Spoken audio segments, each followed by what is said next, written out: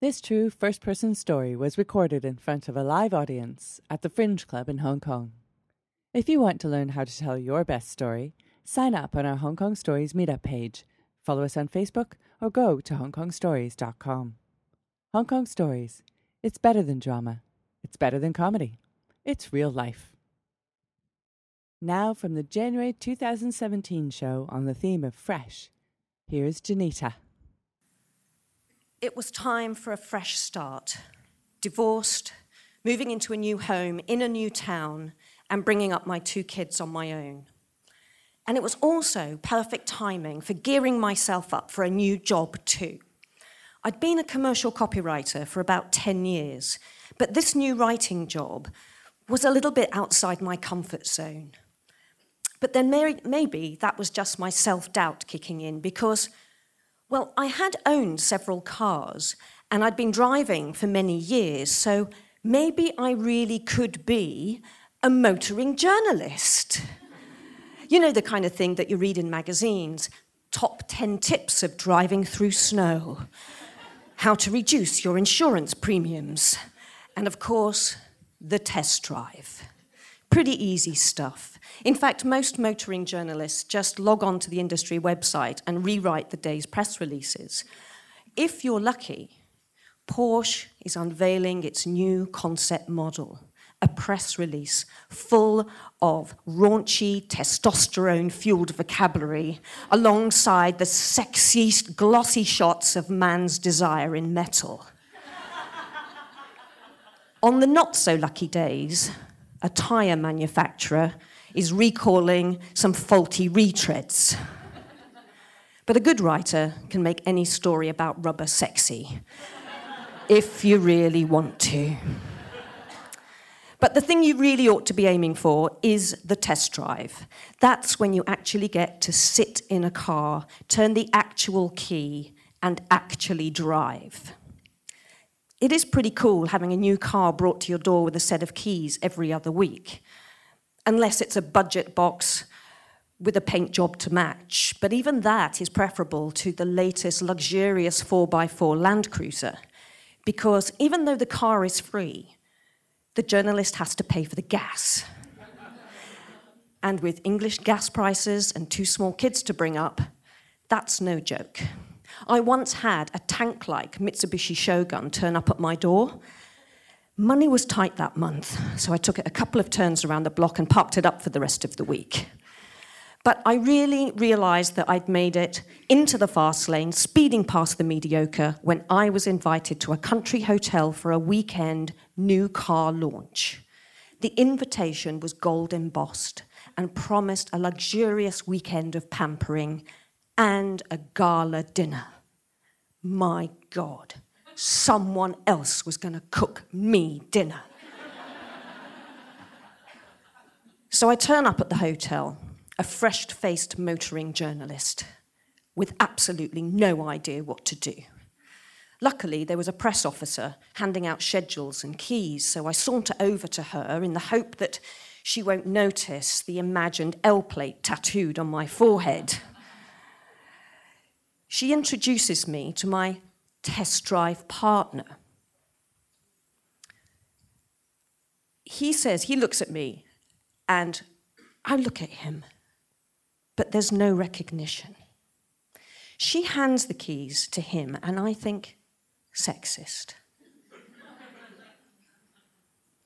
I look at what's his name. She's told me his name, but I was so nervous I didn't even catch it. So what's his name looks at me, but it turns out he's actually an ex-presenter of the BBC's Top Gear. But I think that must be before the programme got popular, because despite me staring at all of his features, and believe me, some of the features were rather good, I didn't recognise him at all. He holds up the keys. Why don't you start? So I jump into the new family saloon, just in time to remember not to appear too eager, because I do want to still look cool. It's just a car, right? But it's a car that still grunts and groans as I try to find reverse. But I don't think he notices. And then I edge backwards gently, super gently. But there's no disguising the sound of a crunching fender. I look back, but there's nothing there. And luckily there's no one else around to see either, just Mr. Top Gear, who raises an eyebrow and smiles. Jesus, I haven't even got out of the car park and I've written the car off. And it's not just the car, it's my whole career that's in backwards motion, careering off a cliff. We jump out to assess the damage. And there we see a stone mushroom-shaped sculpture wedged between the wheel arch and the fender. Apparently, they're put there to stop you driving on the grass, which I think is a good idea if it was more than 2 feet tall and not positioned in your blind spot. The rest of the journey was pretty dull by comparison. We swap positions, and he takes the car around a few bends, testing out the acceleration, pretty bog-standard stuff. But I don't want to be a bog-standard motoring journalist, so I ask him to pull over, and I jump in the back.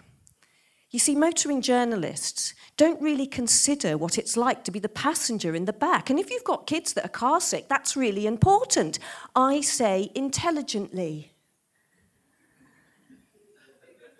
He raises an eyebrow and smiles.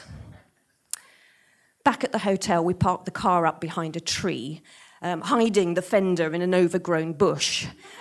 And I go back to my room and I scribble a few notes about the restricted view from the rear seats and prepare for the gala dinner. In the dining room, there's about 30 oversized men in dark suits, swapping stories of supermodels and supercars whilst getting drunk on the free booze. I'm placed next to my test drive partner, who cuts quite a dash in his dark velvet jacket. It was quite a few years ago.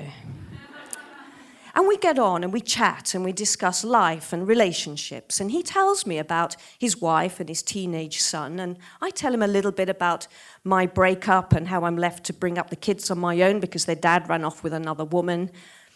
And he listens intently. And he's kind and empathetic. And he says, I don't understand how a man can do that kind of thing.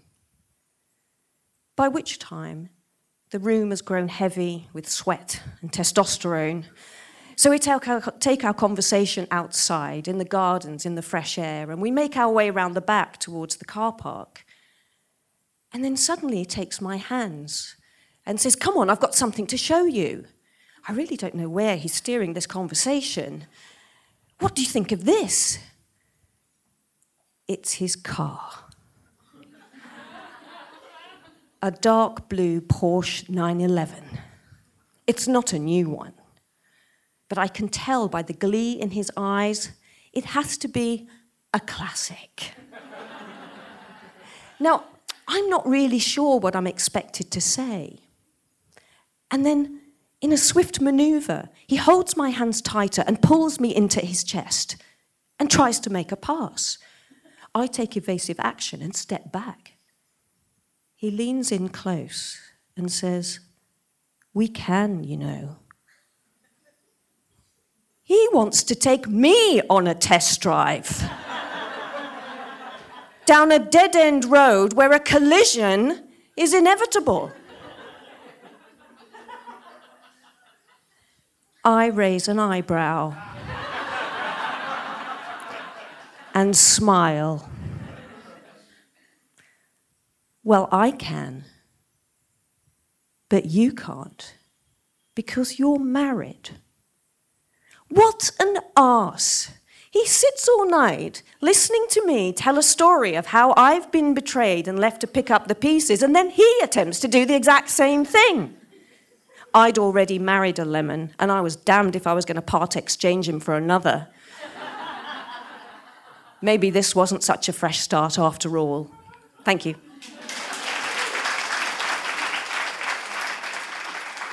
Thanks for listening to this story brought to you by Hong Kong Stories. If you want to know more, visit us on hongkongstories.com. Everyone has a story to tell.